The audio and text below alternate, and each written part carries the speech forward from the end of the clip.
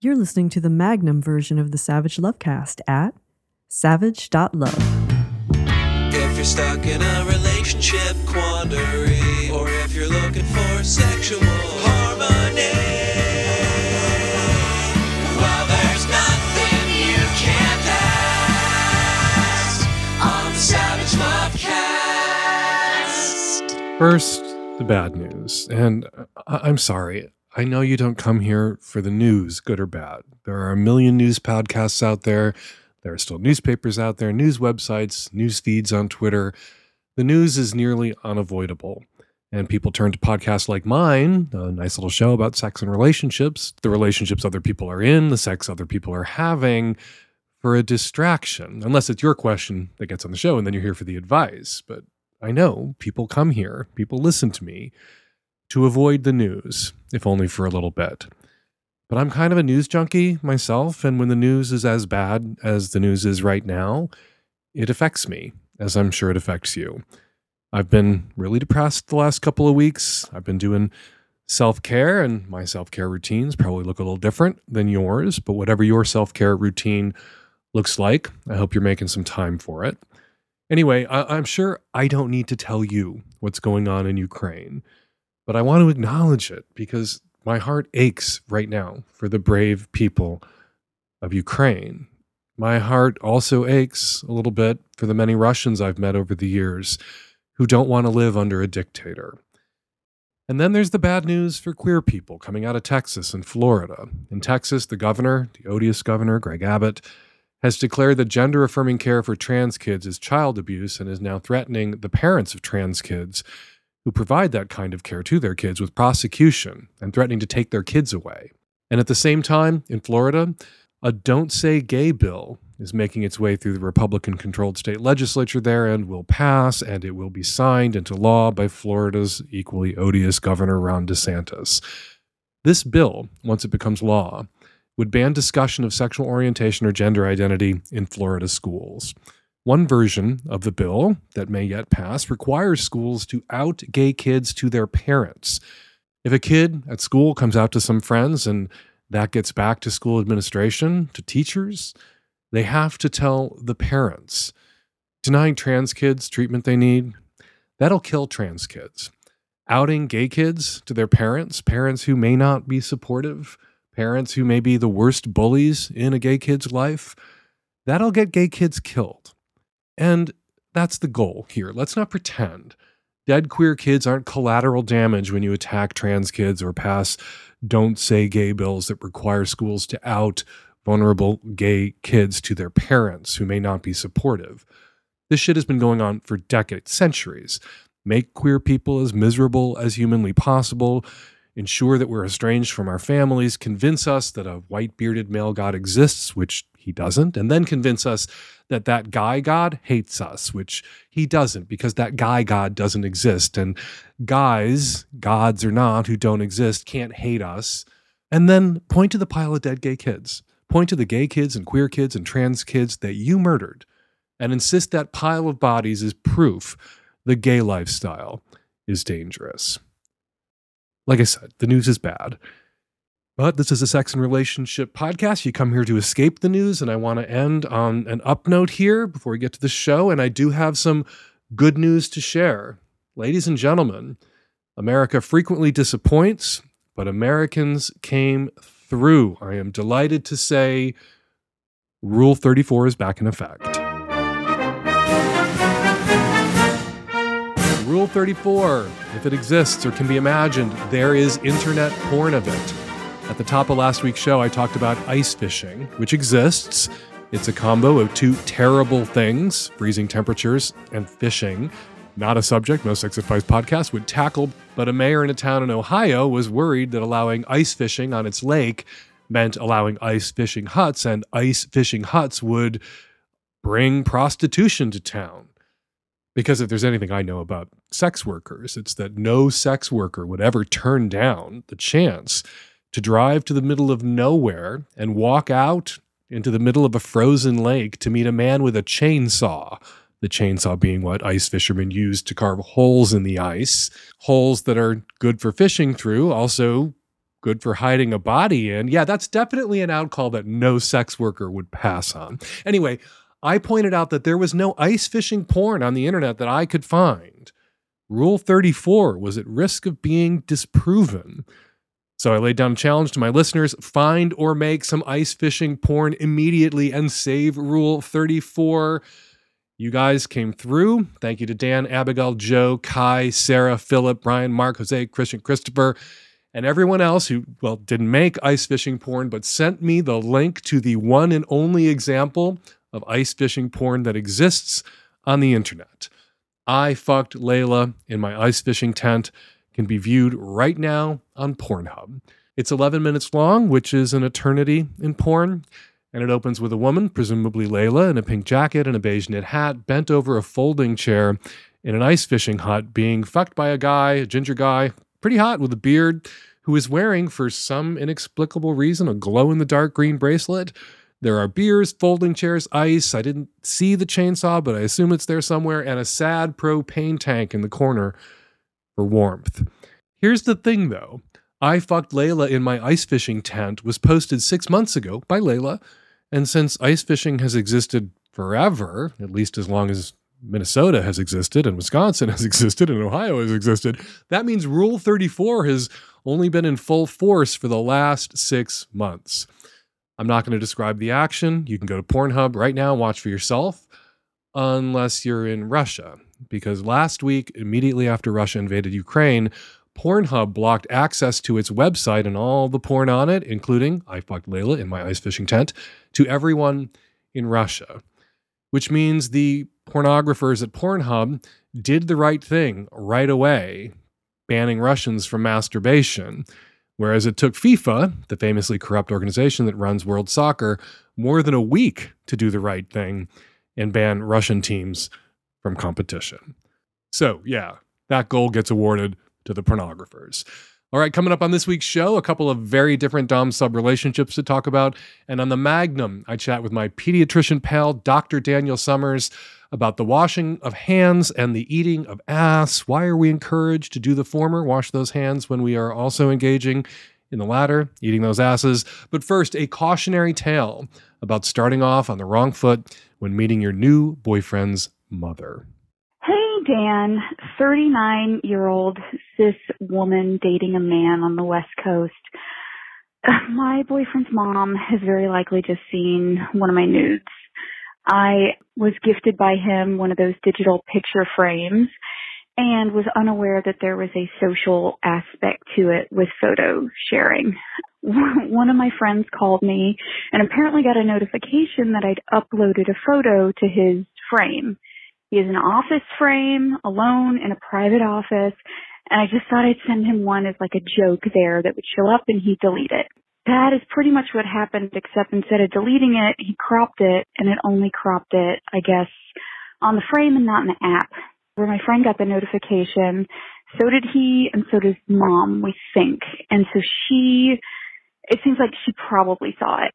Apparently, she had lunch with his sister today and said something vaguely about the digital picture frame and me. So I don't really know what to do here. They're very conservative, his parents, to the point where I guess his dad is kind of a pastor. They're very active in the evangelical church. And I don't know what to do. His sister might do some reconnaissance, but how do I come back from this? I haven't met her yet. I'm the first person he's dated since he's been divorced. So this ain't looking good. So what happened? Did you find out if your potential future mother-in-law saw this nude of you? I did. The good news is his sister came up with kind of a creative way to ask and got it out of her that she did not. So that crisis is averted. However, I have since found out his aunts, his uncle, his grandpa, his cousins are also on the picture frame. Oh my also God. Religious. And I don't know if they saw, and I don't think we can ask. Okay, so this is too many people. This is not your problem. You just started dating this dude, right? He's the one who pushed this photo. out. I don't understand this technology at all, but he pushed this photo out in such a way that he accidentally shared it himself with all of these people. It's not your problem. Didn't. It's not your, oh, you did? Well, okay, so it's a digital picture frame. I didn't realize it had like a social aspect to it. So when I put up the frame on his, or I put the photo on his frame, everyone who is friends with that frame got a notification that I uploaded a photo to it. Okay, this Internet of Things makes me crazy. My dirty pictures are in the fridge. That's what we're coming to. Oh my God, his toaster is connected to the internet, and I shared my dirty pictures, and they popped out of the toaster with his mom's fucking bagel. Oh my God. Yes. All right. Yes, that's what happened. Okay, so it's still not your problem to solve. You attempted to share a dirty photo with him. He is so stupid, I guess, as to have a frame connected to his entire family that women he's just started dating can upload a photo to without realizing that that one frame of his is stupidly connected to his entire religious family. And so a nude that someone intended to share with him privately was shared publicly.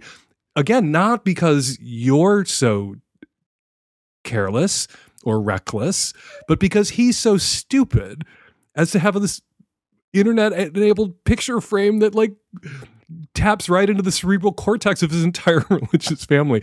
He's the one who's got to go solve this. He's the one who's got to go say, hey, my girlfriend didn't know that this picture frame on my desk went to everybody. And so that's my bad for not telling her that. She thought it was private.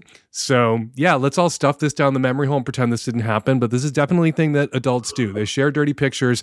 Even religious people talk about doing this. You can find Christian sex advice, books and podcasts and blogs where people talk about it's okay for, betrothed or married people to share digital photographs to arouse desire within the bounds of holy matrimony. So it's not something that religious people don't do, but it's not your job to run interference with his family. It's his job. Okay, good. I like that. I like this answer very much. I mean, we're going on a trip with his entire family in a couple months. So hopefully he can do that before then would be great. And you know what? I kind of been there. Tara and I had a bunch of photographs that we put on a high shelf in the apartment that we shared alone. And his parents came to visit. And then we realized after they left that those photographs were sitting there. And my feeling always was, based on how I was treated for about the next 5 years, that they saw those photographs.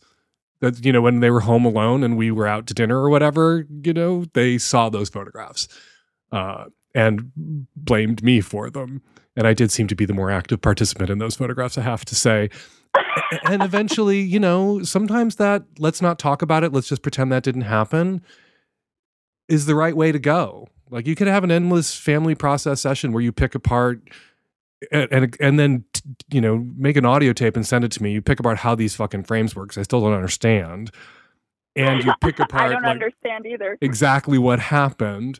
And justify sending dirty pictures to your new boyfriend, which you shouldn't have to justify. Or you can just ignore it and stuff it down the memory hole and pretend not to know what they might know, and they pretend not to know what they might know or do know, and you just get on with it. That's what we did. Worked for us. I would encourage you and your boyfriend to do that. But if anybody has to fix this problem, run interference with his family, go clean up this mess, it ain't you, it's him. And throw the frame away. Okay. Throw the frame away. Oh, I know, right? Yeah, that's gone. That's going away. All right. Great talking with you. Thanks, Dan. Bye. Hi, Dan. Pansexual cisgender woman calling from California with a question related to kink and romantic feelings. I recently got out of a relationship that had been ending for a while, but I finally decided to cut off all contact with my ex. And since then, I've been enjoying being single, exploring a lot of things that I was interested in exploring before, like ethical non-monogamy and kink, that I wasn't able to explore before because my last partner wasn't interested in it. Since being single, I've met someone who is older, and we've kind of naturally fallen into these DDLG sub-dom roles. There's about a 9-year age gap, and I think after the first time we hooked up, we immediately realized that we were both into this kink and have been doing a lot of research together, talking about it, and figuring out what works best for us. And I'm really, really excited about it. So far, it's been going really well. But we have had a conversation of just what we're looking for in terms of romantic relationships. And they've made it very clear that they aren't interested in a romantic relationship anytime soon. And because I just got out of a relationship less than 2 months ago, I definitely need some time before I'm ready to hop into another relationship. The thing is, I have a history of falling for every single person I fuck. That's a little bit of an over-exaggeration, but I do tend to have a hard time separating romantic feelings from sexual feelings. And I already feel myself starting to like this person. I think we get along really well. This is the most communicative relationship I've had with any partner, but specifically a sexual partner. I'm learning a lot from them, and I really just enjoy their company.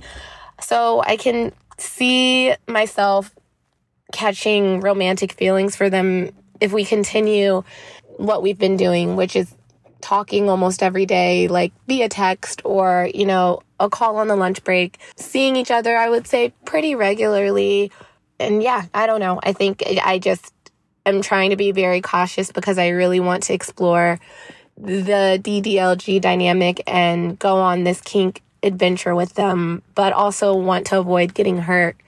So wondering if you have any suggestions or tips for how to keep a kink dynamic or relationship strictly kinky and avoid bringing romance into it.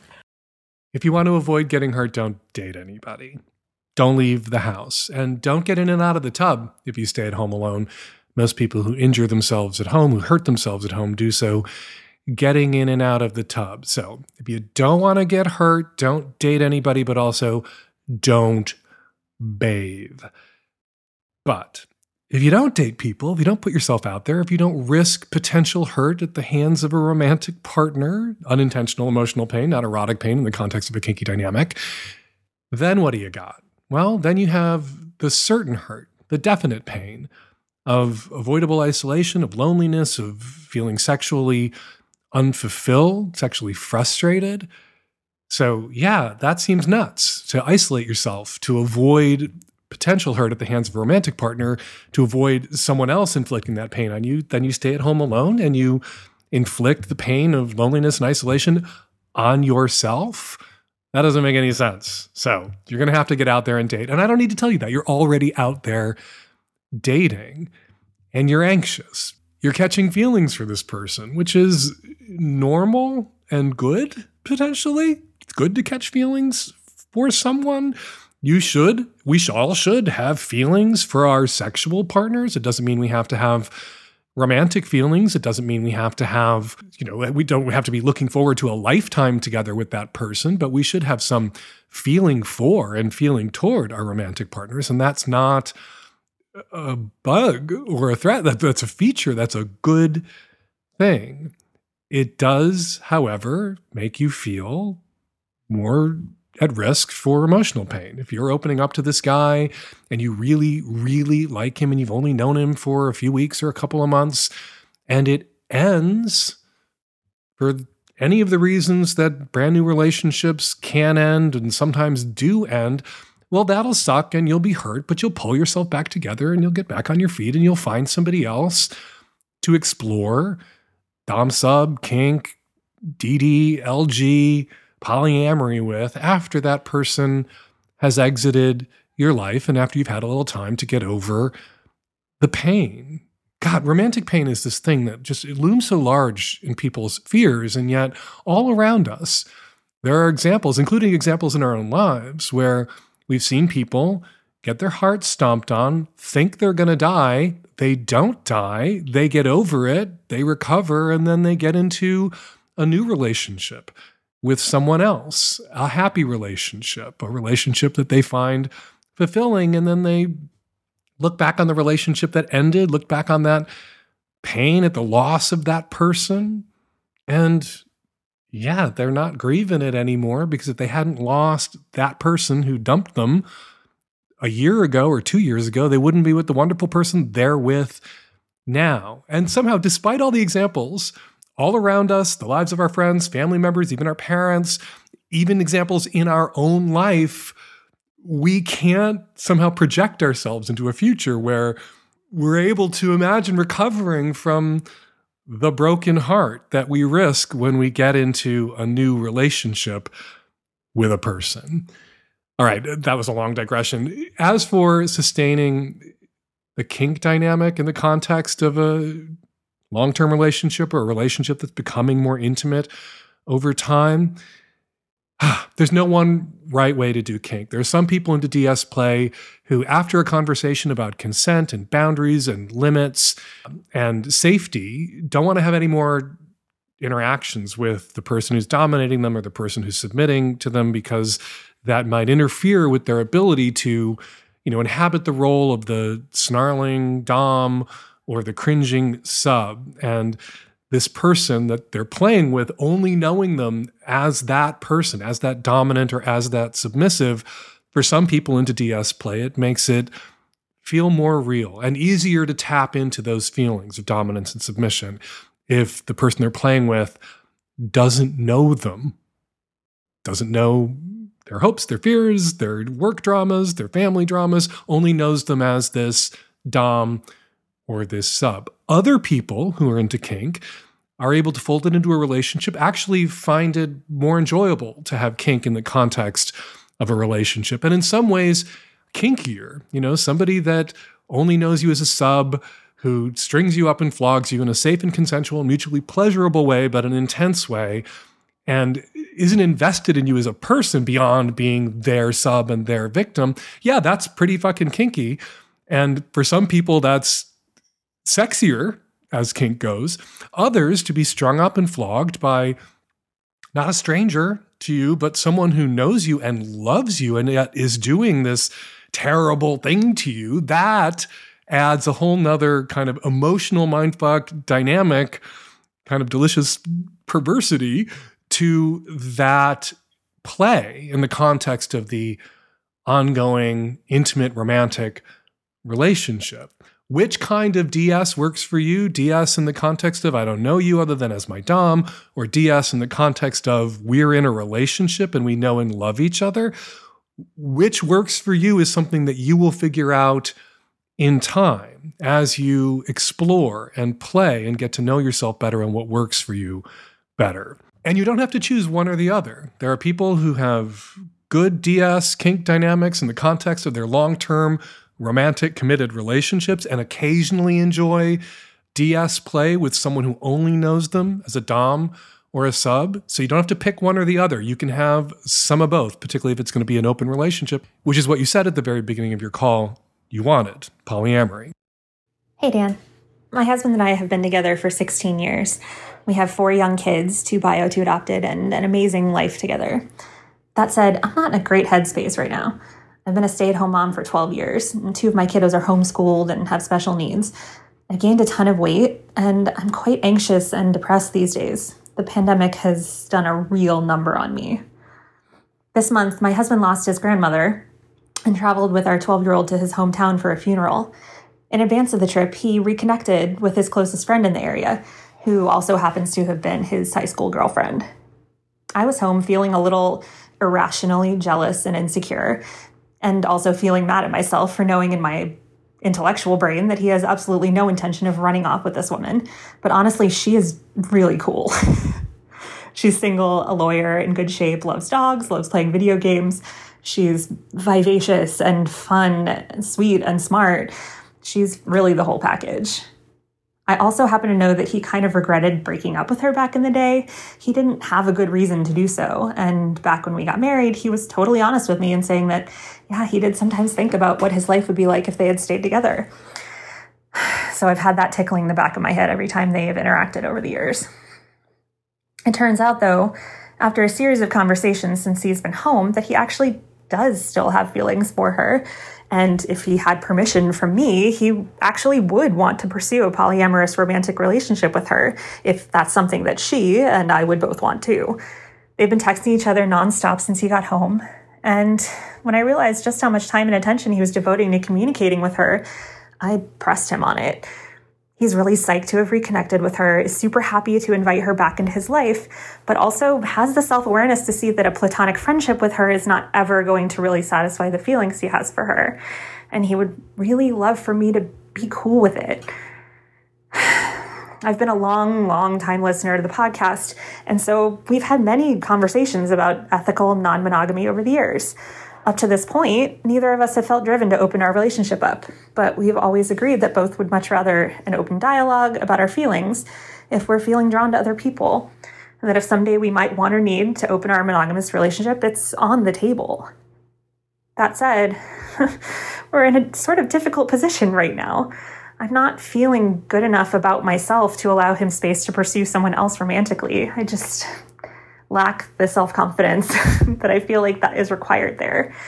Our home is full of chaos and small children, and I already feel like our time for each other is stretched incredibly thin. To his credit, he is communicative and honest and prioritizes our marriage and our family above everything else. He's not unhappy with our lives. He's willing to dial back the communication with her if that's what I need right now. And that's what I asked him to do for at least a few more years until we don't have the chaos of 4 young children in the house, and maybe the pandemic can shift to where I can regain some semblance of mental health. But I still feel absolutely horrible and torn, like I'm removing a potentially enormous source of joy for him in his life. If it were a matter of us all being friends and hanging out, and occasionally he'd want to haul past to sleep with her, or even have a threesome with her, I feel like that's something I could enthusiastically support. But that's not what he's asking for. It's not what's in his heart. He had a conversation with her over text to let her know that he's going to need to pull back a bit, because after they reconnected, he was finding a bunch of old feelings arose in him, and I'm not in a headspace where I can consent to him continuing to crush on her so intensely. She was super cool about it, but didn't say one way or another how she feels, just that she was impressed with our communication skills, thinks I'm awesome, and wouldn't ever want to threaten our marriage. And she would be happy to support him however she can to encourage exclusively platonic friendship with her. Is there any chance you could help me reframe this? Am I handling this okay? You need to take your husband's yes for an answer. You told him what you needed, which is shutting this down. That you're not in a place with 4 young children at home and you being the full-time stay-at-home parent and 2 of those children being special needs and in the midst of still this ongoing pandemic. It's not the right time for you to contemplate opening up the relationship, making room in the relationship, making room in your marriage for your husband to have another partner. You need his full focus and attention on the family he chose to create with you. And you made that clear to him, and he agreed. He said, yes. Yes, I will shut this down. Yes, I will tell this other woman that I have these feelings for and this connection with, that I can't be available to her now.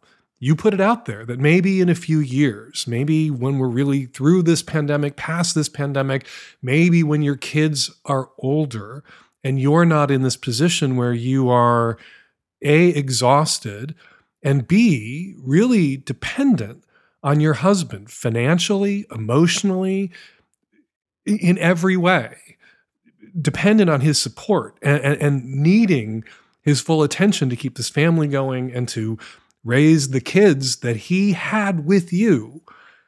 You put that all out there. You said that to him. He heard you. He shut it down. He said yes. He said, yes, you're right. Yes, I will put a stop to this.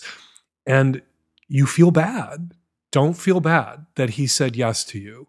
Don't feel bad about prioritizing not just yourself here, but your family, which includes your husband, but also the needs, safety, and security of your children. That is the right thing to do, and your husband recognizes that it's the right thing to do, and he's doing it. Don't project yourself into his experience and feel his feelings for him and feel sad for him or as if you were him because he can't have everything that he wants right now. Because he can't, and he shouldn't be able to have everything that he wants right now because you both together have so much on your plate right now, and you need to be focused And he needs to be focused on this family that he created with you and the needs of all 4 of your children. It is true, it's a cliche of people in open relationships and a lot of people in, organized swinging, that people come to it, most heterosexual couples come to it later in life when their children are grown. You're obviously open to this possibility at some point in the future. And so your husband can live in hope. This woman has been out there kind of waiting in the wings, I guess, still open to getting with your husband, even though he's married to someone else. Her mind is open to the possibility of some sort of polyamorous relationship where you're the primary partner.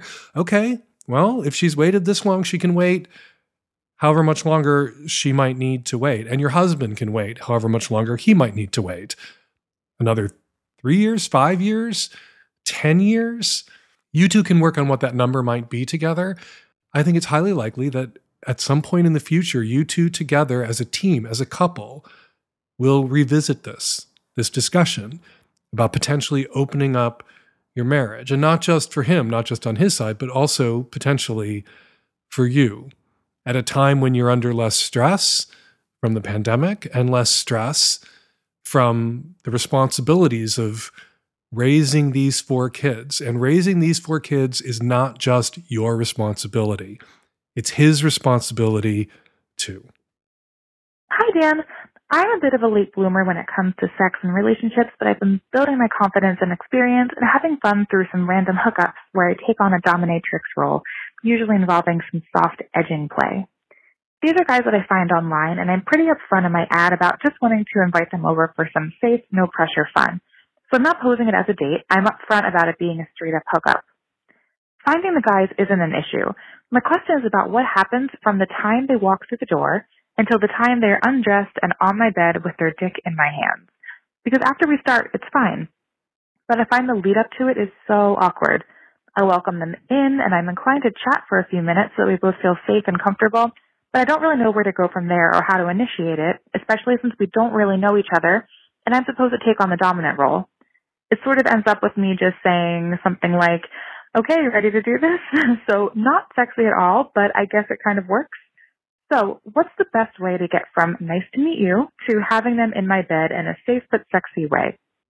So I'm going to assume you're doing your screw diligence here, that when you invite these guys over, you've really vetted them, you've talked to them, you have a good feeling about them, you know their real names, because it sounds like you're skipping that meet in public first and have a conversation before you invite somebody into your home part. So you're doing your screw diligence?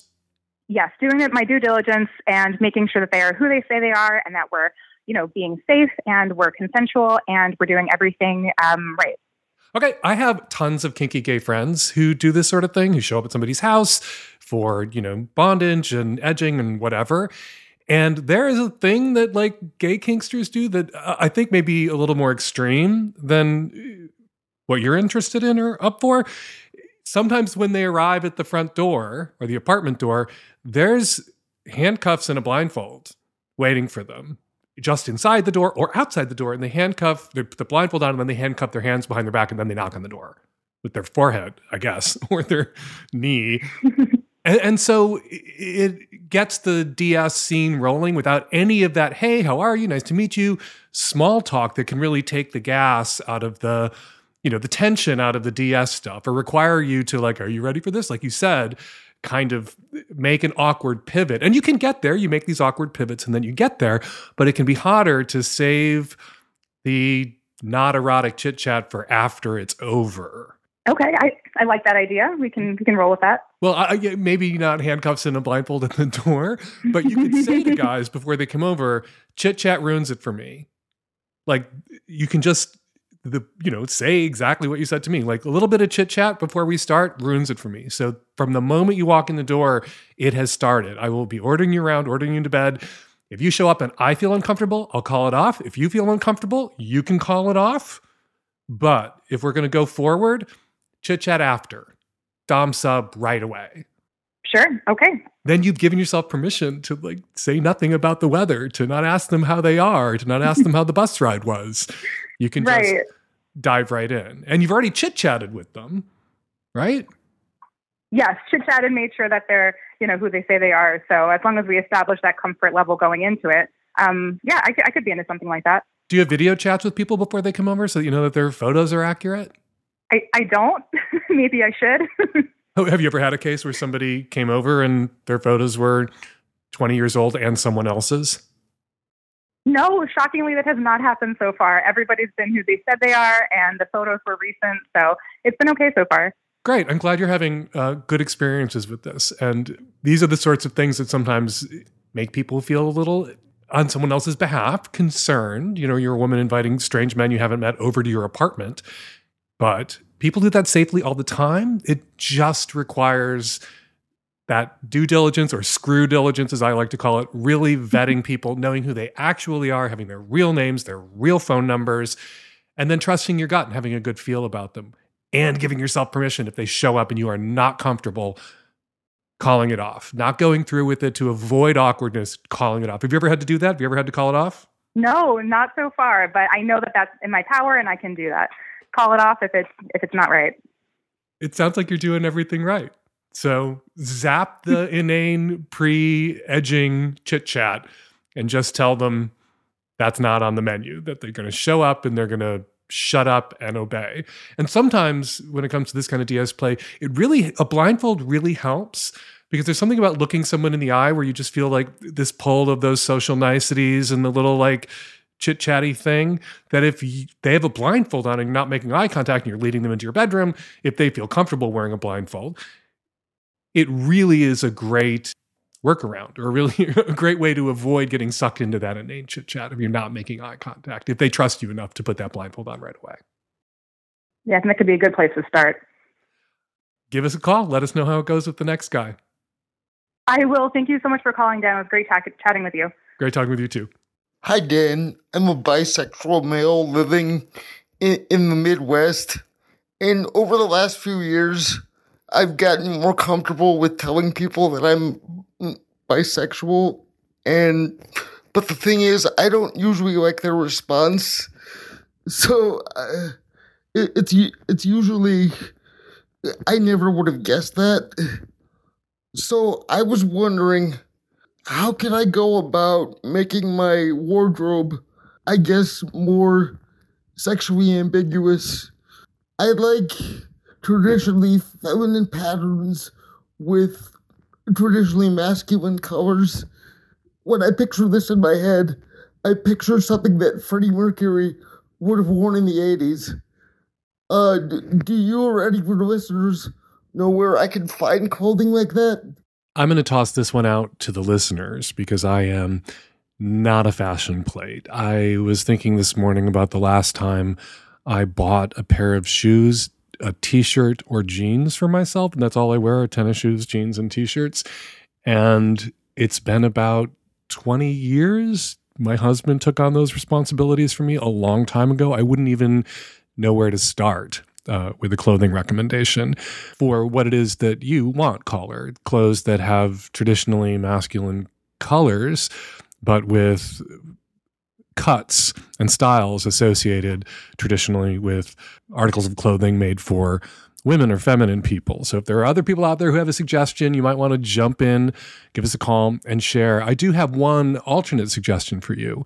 If what you want to avoid is that moment when you tell people that you're bisexual and they say clumsy, awkward things, I don't know if you can ever avoid that moment. You know, when you tell somebody that you're gay or lesbian or bi or trans or pan or poly or kinky, that can make that other person feel uncomfortable. That now can make the other person worry about saying the wrong thing. And there's something about worrying that you might say the wrong thing that prompts us to say the wrong thing often. Yeah, when you tell people that you're bi, some of the responses you're going to get are going to be awkward in ways that you wish you could have avoided. And if what you want to do with your fashion choices is to signal to people that you're bi before you have to say anything, well, that's where pins come in. You can get bi flag pins. You can get bi pride pins that literally say bi pride on them. There are lots of pins, t-shirts, scarves, even hats that you can wear that do the coming out for you. even the first time that you encounter someone, so that your bisexuality was always a fact on the table before you got to know them. And then you're less likely, if they knew you were bi from the start because you were signaling bi to them, they're less likely to say things like, oh, I never would have been able to tell, which a lot of straight, heterosexual, cisgender people feel is a compliment when someone comes out to them as queer and they say, well, I would have been able to guess. No one was asking you to guess. It's not a quiz. It's not a game show. No one's asking you to guess. And what a lot of straight, cishet people think they're doing at that moment is telling you that, or they don't realize what they're doing at that moment is telling you that you're the kind of queer that they're comfortable with because you're not the kind of queer who's too queer, whose queerness reads. And they could have just gone on assuming. They were able to assume that you were straight. They were able to assume that you were cis. And until you told them, they could have gone on making those assumptions they were comfortable making. Yeah. So when someone says something like that to you, I never been able to tell, they're not telling you something about you. They're telling you something about themselves, something that they need to think about, work on, work through, get over. And if anyone has something that they should feel uncomfortable about at that moment when someone says something like that to you, it's them, caller, them, not you. Hi, Dan. I'm a straight cis guy with some, I guess, questions about science/medicine. So basically, there are like several things in like just everyday life that seem to defy my like basic understanding of like just like science and health and stuff like that. And there are three of them that I have in mind that I wanted to ask you / some kind of expert about. The first one is eating ass. I don't understand how I've been like raised my whole life to like wash my hands after going to the bathroom, presumably because like there might be like poop on my fingers if I take a shit, and then if I don't wash my hands, it could end up in my mouth and make me sick. Like that's always made sense to me. I'm 34 years old now, and yet all of a sudden, like eating ass is like also a very common cultural phenomenon. And I'm like, is there not the obvious health risk there? Like even if you clean out your butt, like there's going to be trace amounts of poop in there somewhere, and like probably equivalent to whatever's vaguely on your fingers after taking a shit. So like, I don't know. Those two things have always confused me. The second one, number 2, is toilet seats. This one is a little more intuitive to me. Like I'm not like all about just like sitting my butt down on like a bare toilet seat in a public restroom. I normally either use the little like liners that they provide for you, or I like put toilet paper down on there. But like then I think about it and I'm like, what? It's just like the back of my leg. Like no one's got like pathogens on the back of their legs. Am I going to get like a skin disease? Is that what I'm worried about? So I just want to confirm or like ask you, like, is it possible to get like a skin disease or even like some sort of like STI from a toilet seat in a public bathroom if it's not visibly like soiled in some way? And then lastly, probably the source of like all these questions for me is just like touching stuff with COVID. We all have lawn signs on our lawn that say like, I believe in science and all that stuff. And we also know that COVID is an airborne disease. And yet it's nothing but like hand sanitizer and like no handshakes everywhere. It just doesn't add up. So yes, I would like some scientific information about all three of these, please. Joining me to help tackle this question, Dr. Daniel Summers, a pediatrician in private practice, and like all pediatricians, just another doctor in the pocket of big soap. Dr. Summers, you tell kids to wash their hands after they poop, even though kids are growing up in a world where adults eat ass. Is that not true? That is true. You speak truly. I do tell children to wash their hands after they poop. Why? This caller, he's just a straight cis guy asking some questions. He wants to know why, if we live in a world where people eat ass, do we tell people to wash their hands after they take a poop? Why? Because even though there are sources of infection that you're going to find all throughout your day-to-day life, trying to limit obvious sources of infection is still a good idea. And so even though there's always potential for exposure when you eat out or go around the grocery store, washing your hands after you poop, because that's going to be a pretty significant source of potential exposure to germs in your own feces is a good idea. And you're preventing the exposure of other people to the germs in your feces as well by washing your hands. That is correct. There are any number of diseases that are spread through the evocatively named fecal-oral route. And so you're wanting to do your best to not just give yourself something that's in your poop. You want to make sure that you're not spreading it to other people. Well, the fecal-oral route that would seem most efficient, like the fecal-oral superhighway, would seem to be eating ass, and yet people do that. People, no one on this call, not you, not me, people do that. And yet not everyone's like limping around with hepatitis A through Z. Why is that? Why would a sane person eat a butt but then wash their hands, or want to live in a world where other people wash their hands after they poop? Well, so if you're going to engage in oral sex with somebody else's anus, it's going to be important that, that as much hygiene as you can employ in that situation is also going to be in play. So you want to make sure that the person has taken the time to bathe appropriately. The reason that people do that is that it's enjoyable for them. And then that's something that, broadly speaking, you would want people to have the freedom to engage in safely. But when you expose yourself to that part of somebody else's body, there are a couple of things that are going to be relevant. First of all, in order for you to get something from that person has to have the condition that you're worried about. So if they don't have Giardia, you're not going to get Giardia from them. If they don't have hepatitis A, you're not going to get hepatitis A from them. So the first factor is whether or not they themselves have anything that they could transmit to you.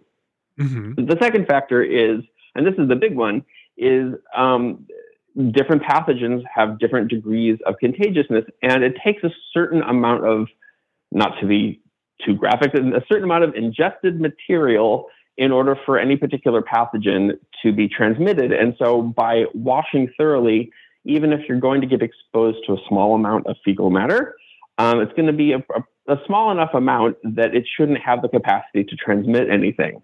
That being said, it's still important to be at least a little bit careful, I think, and you would ideally know a little bit about the person that you're with if you're concerned about it. But those are the sort of broad parameters of anal oral sex that you'd want to think about. Yeah, I wrote columns decades ago where I said I just don't think rimming is a first date activity. You kind of want to know about someone's health in general before you eat their ass. But I think there's also a degree of informed consent here, or a degree of, assumed risk. And, if you want to assume the risk of eating the butt of a person that you have a pretty good feel about their health generally, that's one thing. Risking exposure to fecal matter at a time and place of your choosing, as opposed to somebody getting shit all over your Caesar salad because they didn't wash their hands before they prepared it and contracting hepatitis in that way. Yeah, I mean, there are definitely, if you're going to have outbreaks of something like hepatitis A is a good example, which, by the way, is a vaccine-preventable illness. And so it's something to consider getting vaccinated against if you haven't been.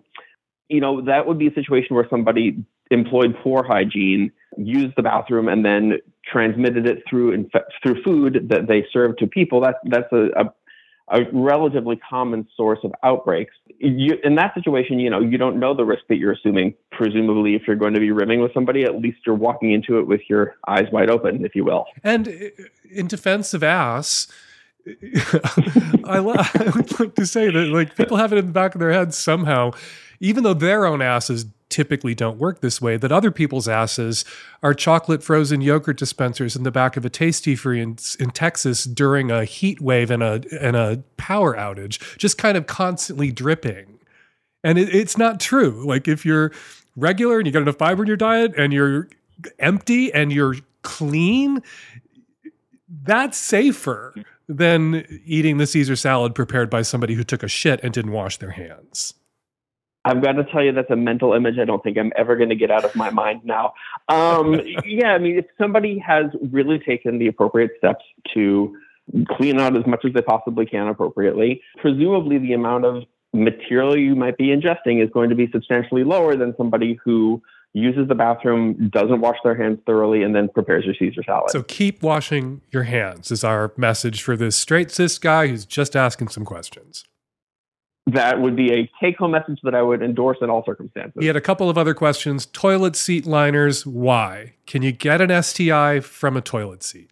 I will tell you that in my career, I have yet to see anyone who plausibly contracted an STI from a toilet seat. There are a couple of things, though, you can get from a toilet seat, at least in theory. Molluscum, which is a kind of very easily transmissible skin condition. It's like a kind of bumps that people get, sometimes from sitting in benches in locker rooms. You can contract molluscum. It's common among children, is it not? It is super common among children. And so anything that's going to be transmitted through direct skin-to-skin contact, there is some potential where a surface like a toilet seat could transmit it. Molluscum is benign. It has sort of an unpleasant cosmetic effect, but it's otherwise harmless. But, that's pretty much the sum of it when it comes to the things you're going to get from a toilet seat. Okay, hand sanitizer. And I would add to the hand sanitizer list, not shaking hands. Early in the COVID-19 pandemic, we weren't exactly sure how it was transmitted, and there was a fear that it could be transmitted through contact, not just airborne as we now know it to be, primarily or almost entirely transmitted. Why are we still using hand sanitizer, and why are people still bumping elbows?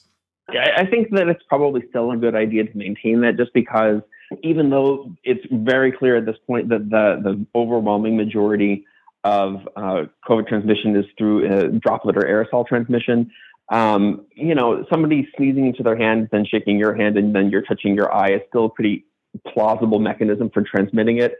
So as of now, I'm still going to endorse the hand sanitizer and like finger guns, but no handshaking. I'm all for no handshaking ever again, because there are some people out there, as this caller himself is evidence of, who are looking for any justification they can latch onto not to wash their fucking hands after they take a shit, and I don't want to shake their hands. And so that means not... It is a revolting idea. And one of the benefits of, the caution we all employed at the beginning of the pandemic around washing our hands, around using hand sanitizer, wearing masks, not shaking hands, is we didn't really have a flu epidemic in the fall as we typically do. We had no flu.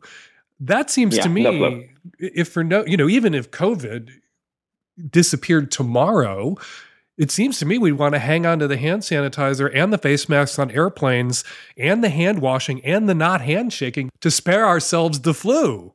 I certainly would like to see as an established norm, even whenever we emerge, whatever it's going to look like from the throes of the pandemic, is things like wearing a mask outside the house when you have any kind of illness.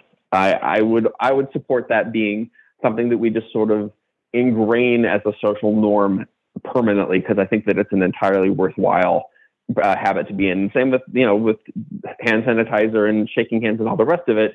Certainly, if you're not feeling well, consider maintaining those no matter what status the pandemic is. It's a social norm in Asia, in Japan in particular, for people to wear masks if they're not feeling well to protect the people around them. But we live in America, freedom, and freedom apparently now means your right to put other people at risk. Nothing is more important than my ability to avoid any inconvenience whatsoever, no matter how sick it may make you. Dr. Daniel Summers, pediatrician in private practice, a superstar on Twitter, also a kind of itinerant freelance health columnist with bylines all over. Follow him on Twitter, where his handle is at WFKARS. Dr. Summers, thank you so much. It was such a pleasure to speak with you. Hi, Dan. I'm a late 30s queer poly cis woman, and I recently got out of a relationship with an AFAB non-binary person who's the same age. Our relationship was romantic but non-sexual, a first for me. But I didn't know it was going to be a non-sexual relationship when it started. When we met, my partner told me that they wanted to take things slow and shared that they hadn't dated in several years. I eventually learned that it had actually been about 10 years since their last relationship ended, and they had never before dated or had sex or a relationship with a woman. These things gave me pause, but we got along well and there was good energy in our conversations. And because the relationship wasn't exclusive, I didn't feel limited from having sex or physical intimacy with others, except by the pandemic. However, it got more complicated for me over time. After a few months, I started to suspect that they might be on the asexuality spectrum. It was also clear they had a complicated relationship to their body and some past trauma. I tried having conversations about our physical intimacy and got confusing information. They expressed regret about having shut down that area of their life for so long, but also told me they weren't sure if sex was something that was really important to them anymore. I was patient for a while because I knew they were working with their therapist, and I guess I was hopeful that it might change. And regardless of whether we ever had sex, I wanted to support them in their self-discovery. I also noticed a strange performativity around queer desire. For example, they expressed a lot of enthusiasm about chocolate vulvas and vulva art made from plants, but I'm pretty sure they'd never interacted with another person's vulva, and I don't think they even want to. I know what genuine desire for pussy is like, and something about the way they express these things just felt really inauthentic to me. Sometimes I actually got the feeling that this person was afraid that their queer card would be taken away if it turned out they actually weren't interested in sex or attracted to cis female anatomy. I know how important sexual compatibility is, and I think it's important for people to be able to communicate their needs, desires, and boundaries. But what do you do if you're dealing with a person who simply doesn't know? What's the most compassionate way for someone who's more sexually experienced to talk about sex with someone who has a lot of fear and insecurity around it, but really isn't owning that? I'm a pretty direct communicator, and I wanted clarity about what we were doing, but I never wanted to pressure my partner for sex. And sometimes even bringing up the subject would cause them to shut down. I never got clarity, but I do know now that this person is pretty avoidant and probably isn't being very honest with themselves about who they are. Was it foolish of me to think the situation would change? And have you ever encountered someone who's performing queer desire in odd ways but doesn't seem to genuinely feel or experience it? What do you even do with that? I've certainly encountered guys who talked a really good game, who talked about, all the amazing blowjobs they'd given, all the incredible sexual experiences they'd had, all the ways in which they were going to rock my world if we went to bed together, who then, couldn't deliver on those promises. And it was impossible for me to know if it was them, performing a kind of queer or gay desire, and sometimes in odd and exaggerated ways. And it was impossible for me to know if they didn't genuinely feel or experience queer desire and they were just playing it up because they wanted to be perceived as more sexual or more sexually experienced than they were, or if they just, in the end, weren't into me. And I wasn't going to get those amazing blowjobs that they give because we weren't clicking.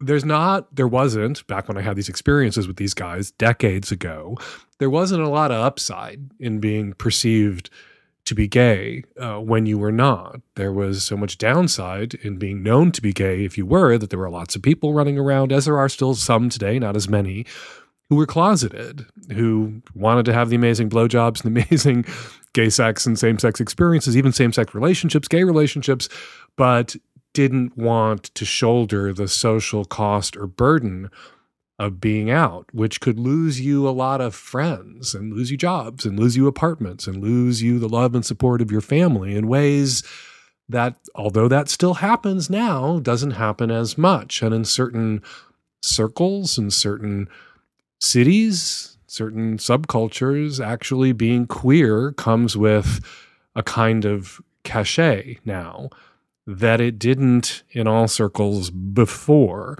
And you look at that fact that, queer confers a kind of credibility. It can create a kind of community for yourself, an identity that other people admire or are invested in. You can see how that might attract some people to identify as queer or round themselves up to queer. It sounds like this woman is, you say, assigned female at birth and non-binary, perhaps on the asexuality spectrum. It may be that she's rounding herself up a bit to, the kind of queerness, same-sex attracted queerness that might pull in a female partner, even if she hadn't fully experienced that, even if she hadn't fully embraced it, and maybe never fully could. If she's got trauma that she's working through, if she's on the asexuality spectrum, if she has a complicated relationship to her body, she may always be someone who's more comfortable with vulvas in theory than a vulva in her face in practice. Not because vulva's ick, but because sex isn't as appealing to her in reality as the the theory of sex, or even the reality of her being romantically attracted to same-sex partners. In addition, perhaps if she's bi and queer, attracted to partners of other genders and other sexes. Ultimately, we can't really know what's going on for them. I apologize if I called this person she or her in the past. You say they're non-binary. Ultimately, we can't know what's going on for them. And it's a fool's errand. It's throwing more energy, good money after bad. You're still investing in this relationship if you're trying to figure out why it couldn't work and trying to assign blame for why it couldn't work and questioning her queer credentials to explain why it couldn't work to yourself. And what I've learned after so many decades of being sexually active is that you can't know what you can't know. And you can't know what was going on in her head. You can't know what was going on for her. You can't know if she's just asexual, non-sexual, incapable of being sexual because of her trauma or complicated relationship to her body. And she doesn't share that with people because she wants a romantic partner. And they can't share that with people because they think that, they want a romantic partner. And if they don't at least hold out the possibility that there may be sex in that relationship, that they won't attract someone romantically. Or maybe they hope that if they get into a romantic relationship that they'll be able to bridge the gap, overcome their trauma with the incentive of this person that's come into their life with these expectations. But rather than that person, you coming into their life with these expectations that helped them or motivated them to work through their trauma, it just made them feel more paralyzed. Or maybe it was you. She just wasn't into your pussy, your vulva. You have to, at some point, shrug it off and just be zen about it and reassure yourself with what it is that you can for sure know. It couldn't work out. It didn't work out. It would never work out for you and this person. And you're out of this relationship now. Doesn't sound like they were abusive. Doesn't sound like you walked away from this relationship with anything other than questions. You didn't walk away from it with trauma. And so wish them well and go and find a partner or partners who want to be face down in your vulva in a way that this person either didn't want to or just simply couldn't and may never be able to. Your vulva or anyone else's vulva. Hi, Dan. I am dating, enjoying it, not looking for anything serious. I have met a guy recently who's super attractive, fun, nice. I am sober a year and a half, and he drinks. And I have no problem with other people drinking unless it affects me directly. So the first night we hung out, he had some drinks. I said I didn't mind because I'm sure he was nervous, and I know me a few years ago would have definitely had a few drinks on a first date. So who am I to judge? The next night, we made plans to hang out. We had a great little roll around in bed. Didn't actually have sex. I thought he was going to hang out and we were going to maybe watch movies and just cuddle and stuff and make out. But he kind of was like, I have friends that are in from out of town. They really want me to come say hi. So he ended up leaving after a few hours. I wasn't super fussed because we had never laid out exactly what was going on. I have ideas in my head, and I guess he had others. And then we made plans to hang out the next night. And it was Super Bowl Sunday, and he ended up drinking with his buddies all day, and we never saw each other. Do I give this guy another chance? I've been straight up with him. I'm like, I'm sober. If you want to hang out with me, it has to be sober. I don't care what you do in your own time, though. Please let me know your thoughts.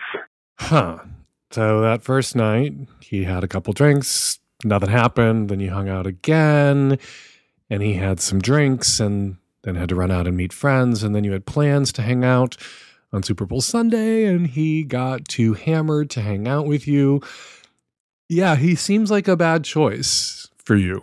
Someone who's sober, someone who wants their partner, at least when their partner is with them, to also be sober. And someone who obviously, like anyone, would want to be prioritized, especially this early in a relationship. You just met. This should be the going crazy infatuation stage, not the can you pencil me in stage. He left you the second time you hung out to go see other people. He had plans to hang out with you, and he let the Super Bowl and his friends prevent you from following through with those plans, showing the fuck up when he told you he's going to show the fuck up. Seems to me you've already given him 3 chances and 3 strikes. 3 pitches, nice and clean and right over the plate, and 3 strikes. I wouldn't give him another at bat. I'm going to torture this sports metaphor. I'm very bad at sports metaphor. I'm probably going to mention a touchdown in the context of this baseball metaphor at some point because I can't keep my sports any straighter than I can keep myself. Whatever. I wouldn't give him another chance if I were you. There's got to be somebody out there who's more excited to spend time with you on your second date than they are to run out and meet up with other friends. And there's got to be guys out there who drink less than this guy does or don't drink at all and might be better fits for you.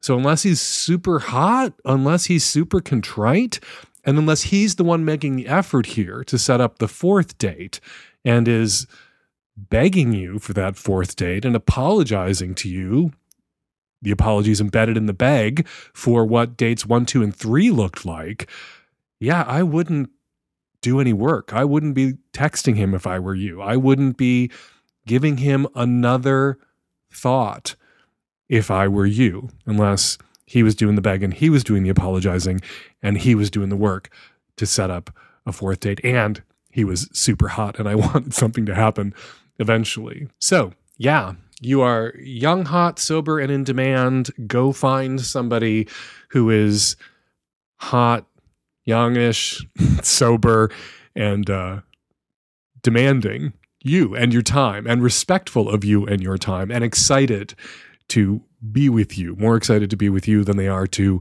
meet up with friends later or get smashed watching sports ball. Hi, Dan.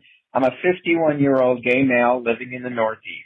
I came out my freshman year of college, and although I've had several boyfriends over the years, none have been more than a year, and I've never had a long-term relationship. Although I masturbate almost daily and am certainly interested in having sex, I have let fear get the best of me, and so I keep to myself. Fear of disease, fear of rejection, and fear of inadequacy. To add to that, I'm not really interested in casual sex. So I've had maybe 3 dozen sex partners in my lifetime. I definitely prefer to be in a monogamous relationship. Maybe I pick the wrong guys every time, but sex has not been fun. Due to my lack of experience, I'm not even sure if I prefer to top or bottom. I have bottomed before, but never topped. I've tried dating apps in the past with no luck. Recently, I decided to try again, and I've met a guy online who is my age and lives less than 3 hours away in another city. We have spoken at length on the phone several times, and we have just about everything in common. We share the same life goals, and I think he's really cute. I really enjoy talking to him and feel very comfortable with him. We're planning to have some video calls in the coming days, and then possibly I'll make a weekend trip to meet him in person. A little about him. He came out at 35 and immediately went into a 10-year relationship that was almost sexless. He's been single for 5 years and sexually active during this time. He prefers to bottom and has told me about the giant dildo that he can accommodate. I'm intimidated. I've shared an overview of my sexual past, hinting at my inexperience, but I have not explicitly told them that I've never topped. I'm embarrassed that I'm so sexually inexperienced at my age, but I'm not sure what to do to move forward in life. My ultimate goal is to get married and have fun, fulfilling sex. I really like this guy, and I want to see what will happen next. I know I can only move forward from where I am right now in life. But how do I walk through the fear to get to a better place? How do we fuck first if I'm not even sure what the fuck I'm doing? You talk about how little sex you've had, and that the sex, when you have had it with people, hasn't been that great, hasn't been that rewarding, and you never really caught a groove. And then when you talk about what's missing in your life and what you'd like to have in your life, you don't talk about sex. You talk about a relationship. What you want is an LTR. What you want is that kind of intimacy and connection. And you think that the way to get there or a piece that must be a part of that is a strong sexual connection. And a strong sexual connection is great, but there are a lot of people out there with loving, committed, intimate relationships that aren't, the people in them or the relationship itself aren't very sexual, that aren't defined by a strong sexual connection. So there are two different things that you want here. You'd like to, at some point in your life, experience good sex and be able to explore sex with a partner, a monogamous partner that you feel safe with, and really discover finally who you are sexually. And you'd also like a committed, intimate, long-term relationship. And I think the best approach for you with this guy is to put all your cards on the table and be really honest. He's telling you that he wants to be top, that he's a bottom. He's also telling you when he talks about that giant toy that he doesn't necessarily require dick to bottom, that he is one of those bottoms, one of those guys who wants to be filled up, and toys will do. All right, you may not be a very skilled top yet. You haven't done much topping, but you can certainly, with him leading and instructing you, learn how to stuff his ass in the way he enjoys having his ass stuffed with toys. And then, this is all assuming that once you guys meet, that you click. And that's a big assumption. And I wouldn't, if I were you, make too much more of an emotional investment in this guy than you have already prior to this first meeting. But if after you meet and you click and you start doing the things that he's already told you that he's comfortable with, I don't think that he told you about those big toys because he doesn't want you to use them on him or doesn't want them incorporated into partner sex. I imagine he told you, a prospective partner, about those big toys expressly because he does want them to be a part of partnered sex. All right, well, tell him. Tell him you haven't done any topping. Tell him you're a little inexperienced sexually because you've always wanted sex in the context of a monogamous relationship, and that's been hard for you to find, and that you want to explore that with him. And that at least at first, when you guys are sexual, he'll have to take the lead. That doesn't mean he can't bottom. He'll have to take the lead. He'll have to show you what it is he likes and how he likes it done. And the pressure won't be on your dick because you can use his toys and you can use your fingers and you use your tongue and you can roll around and you guys can get off together.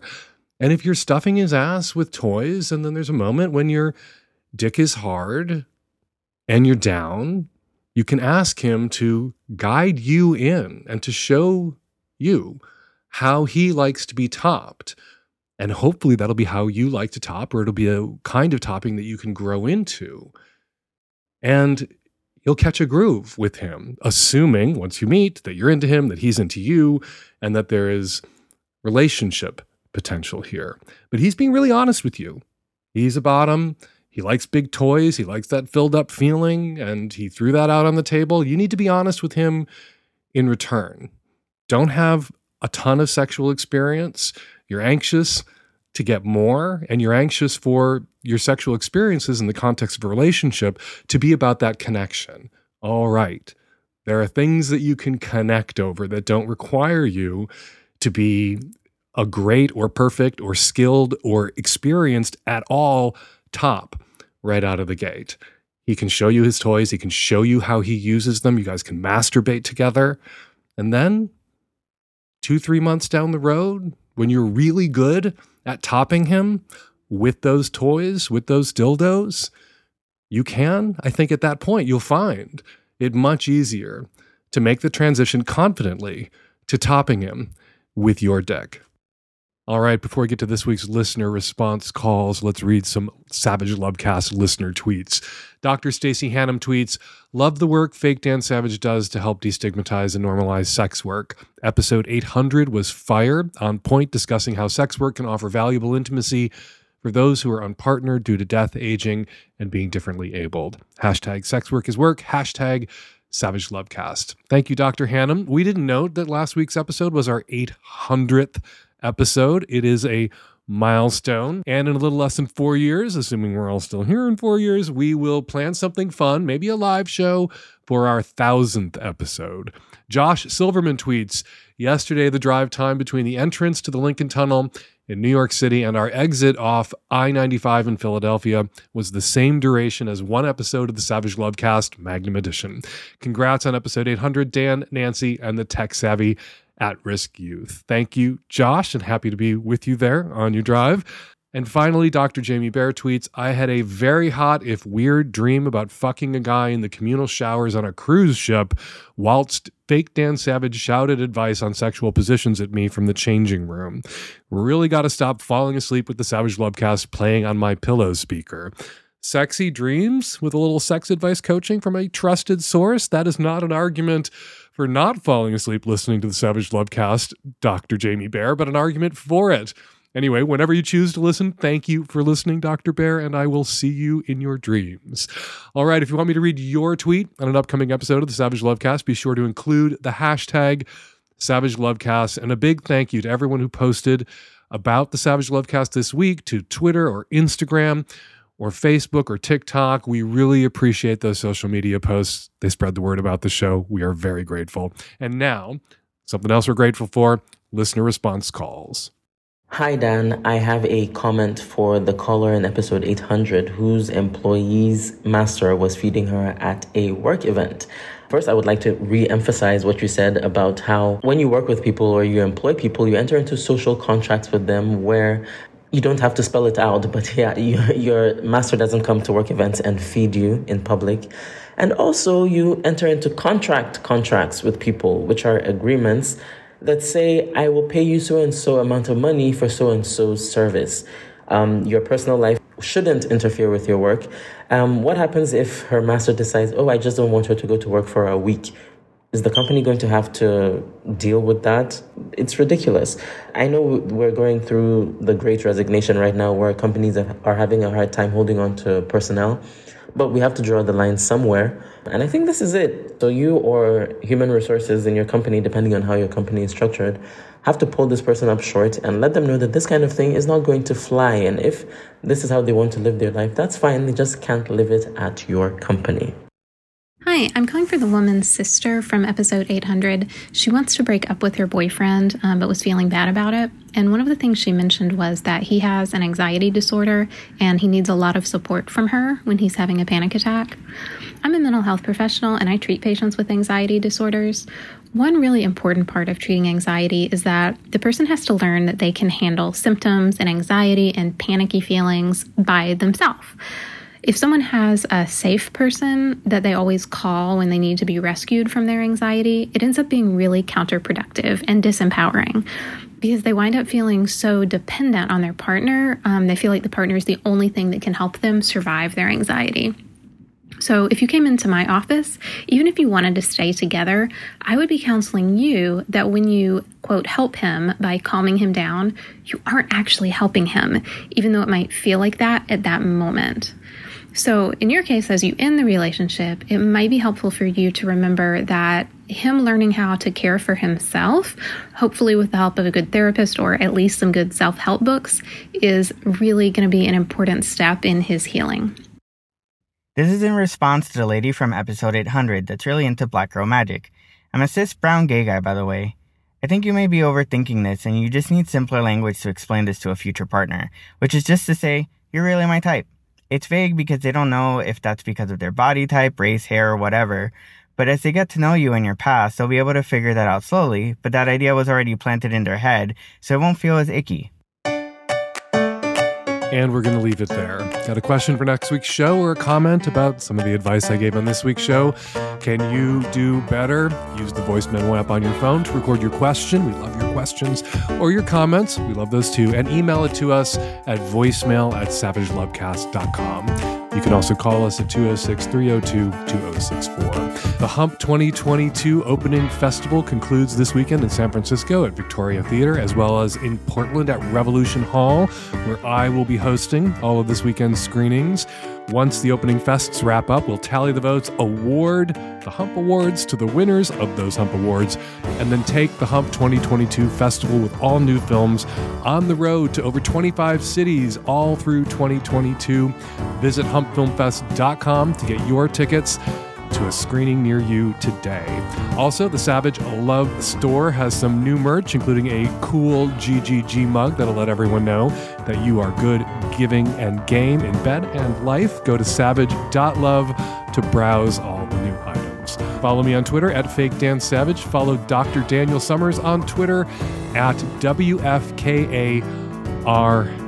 And maybe you can tweet at him and ask him what his Twitter handle means, because he won't tell me. The Savage Lovecast is produced every week by Nancy Hartunian and me and the tech-savvy at-risk youth and Nancy. We'll all be back at you next week on an installment of the Savage Lovecast.